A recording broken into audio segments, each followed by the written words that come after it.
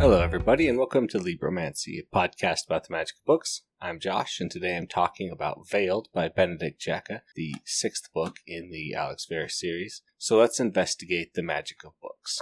All around, this was another great one. I felt like this one actually was a little bit slower paced through the beginning for reasons we'll get into. Just in comparison to the other books, it's still an incredibly quick read, an incredibly fast-paced book. I can't say incredibly fast-paced. It's still a faster-paced book, but the beginning, maybe half, is it's a little slower paced because you don't know what's going on. You don't know why things are happening, and everything's kind of just going around Alex Verus. This book is a little bit of an interesting one. You know, in a non-spoilery way, we're mostly just focused on Alex Verus in this one. We still have our other side characters, but for the most part, they are not really, in the limelight like they have been in previous books. Now, that's just fine. This is the Alex Verus series after all, and it's good to know.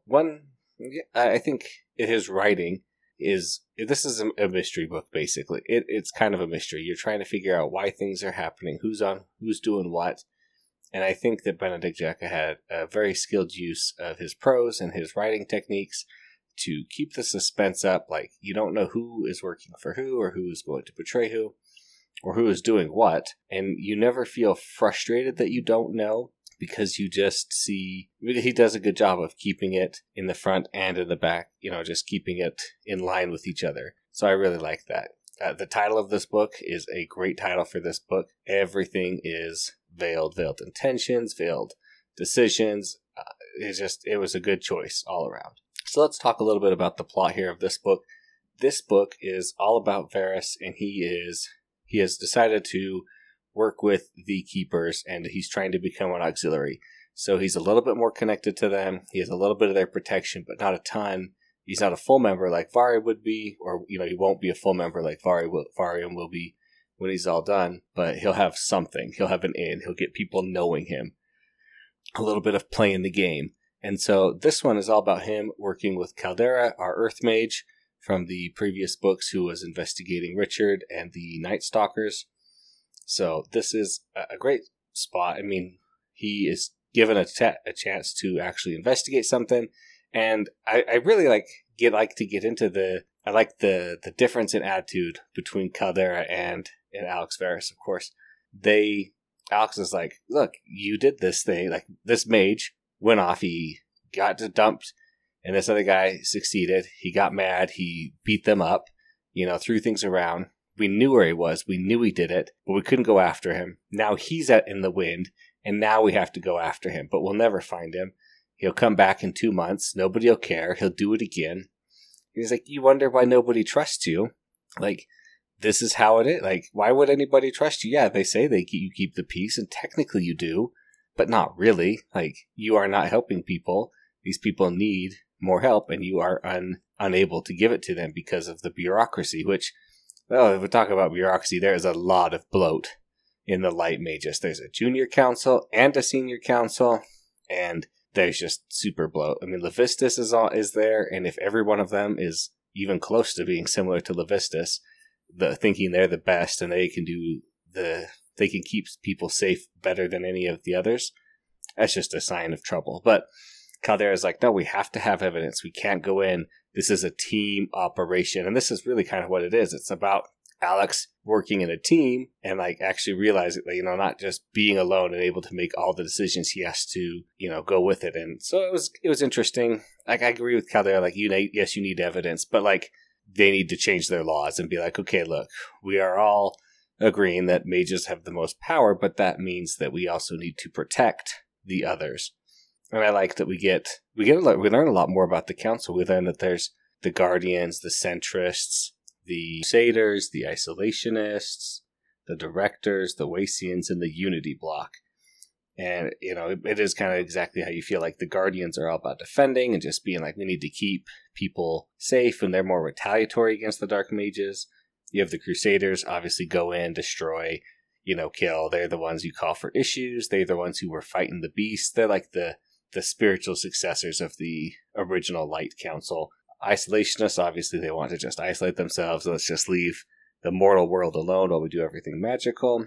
And then the rest, centrist, they want just central policy. And the Unity block, they are the ones who support the light mages and dark mages getting along. And I'm like, I just don't, obviously these light mages have whacked perspectives anyway, but let's just, go along with the dark mages who just torture people. And it's yeah, I guess since they're not mages, it's okay. And it's not my people they're torturing, so why does it matter to me?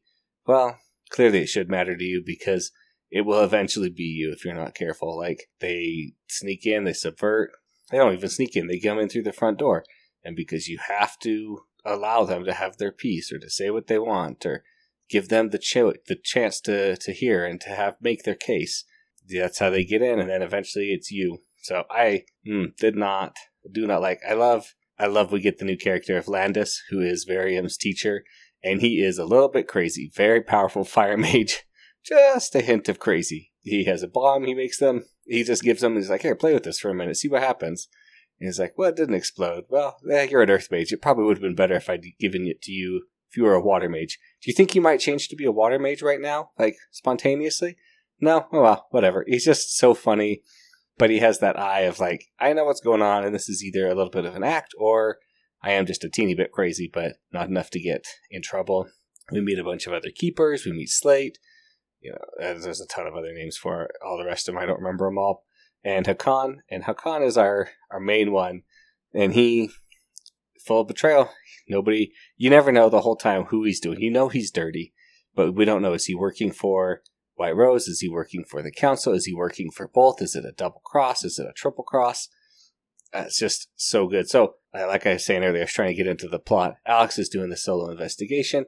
He goes to investigate. He finds a marble, basically. It's data storage. So you put stuff in. Only one person can pull it off. Gets in a fight. People are all trying to get it. Everybody's up in arms in it. And it turns out it is the list of customers at the White Rose, which is a sex workers brothel, basically. Anything you want to do, they will help you do. Flesh working, anything. And it's just bad. White Rose is definitely bad, but nobody would ever prosecute because, of course, they have the blackmail and the favors. And they say, you go down, we go down, everybody's going down. So we don't know what's going on. We meet Vihalia, I don't know how to say it, Vihalia, who is the kind of second in command, angling to be the first in command, and then she betrays it and just burns it all down, at the end, and the White Rose is destroyed. Morden, the Dark Mage, gets a seat on the council, which is kind of what he's been going for, and Levistus is stopped.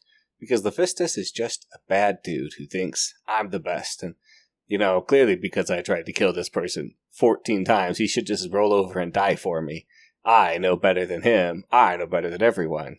I do not like Levistus, but I remember the next book is the final one that I've read, and so I kind of know what's coming up in the next book, and so part of it's that. I'm sorry, but it was just interesting. It was such a tough book to be okay, this group is working here, and this group's here, and who's going to be with who, and who's going to work here, and how are we going to betray him? How are we going to trick these guys? How are we going to make this work? And I thought it works really well within the story. Varys is always I had to do this. I'm trying to do this. He's using his divine sense for a lot of espionage work, but it doesn't work because Hakon kind of knows divination magic a little bit, and so he's able to take certain precautions. All around, just very skilled. I love that we get to meet Chalice, the Chance Mage, who is going to teach Luna some stuff, hopefully. And she's just here, scribble some stuff. And he scribbles some stuff. And then she's all right, here it is. This is an address that will be good for you. And if it is, you'll know I'm a good at working Chance. And if not, then, all I did was waste a night. You don't ever have to contact me again. And it does lead them to a pretty big clue. One of the sex workers who then gets attacked by a mantis golem, which, wait a minute, aren't those mantis golems part of the council? Wait a minute, shouldn't those need, authorization by, 2 to 3 council members at least? They should, if they don't already have that. It's a pretty big sign. But Caldera, love Caldera, but it's just come on, Caldera. I know you don't want to play the game. You want to just do the job. You want to help people out. You want to be the best you can be. You don't want to get messed up in the politics. And I 100% respect you for that. That you don't want to get, favor for this person, favor for that person. because then you'd be as bad as them. But surely you'll know, yeah, I know that he's kind of on the take for him, and he's on the take for them, and this one works with this council member. Even if you don't participate, you should know that. That way you're not blindsided or betrayed when things happen. Like when Hakan betrays them, tries to be working with Mahalia, and then has everything mess up. So just putting my 2 cents out there, Caldera. I love you. I respect I don't want to get messed up in the politics because that way leads to madness, but you got to know it a little bit. It was a little sad that there's no Sonder in this one, but it makes sense. He's got to kind of grow on his own and have some off-screen time so that when he comes back, he can hopefully be better, and hopefully he's gotten over his, I hate Alex Ferris, but he's in America on like a work exchange, basically. So, it is what it is. So, and I said, I can't not enjoy these books. They're so fun. They're so fast-paced. They're so thrilling. Every minute I'm always worried, like, what's going to happen to Alex? Where's the crew going to go? How are they going to confront this next challenge? What's the next challenge going to be? I'm always in it to win it, and I love it. So I think that is going to just wrap up everything I have to say about Veiled. Great book. A little bit slower in the beginning, fast-paced at the end. Yeah, with Morden being on the Dark Council, on the Light Council, this is really going to shake things up. Can't wait to see what happens in the next ones. So thanks for listening, everybody. Thanks to David Hillowitz for the intro and outro music. Of course, if you have any questions or comments, please leave a review or send them to me at libromancypod@gmail.com. And please like and subscribe wherever you get your podcast from. Leave a review. Helps out. And remember to investigate the magic of books.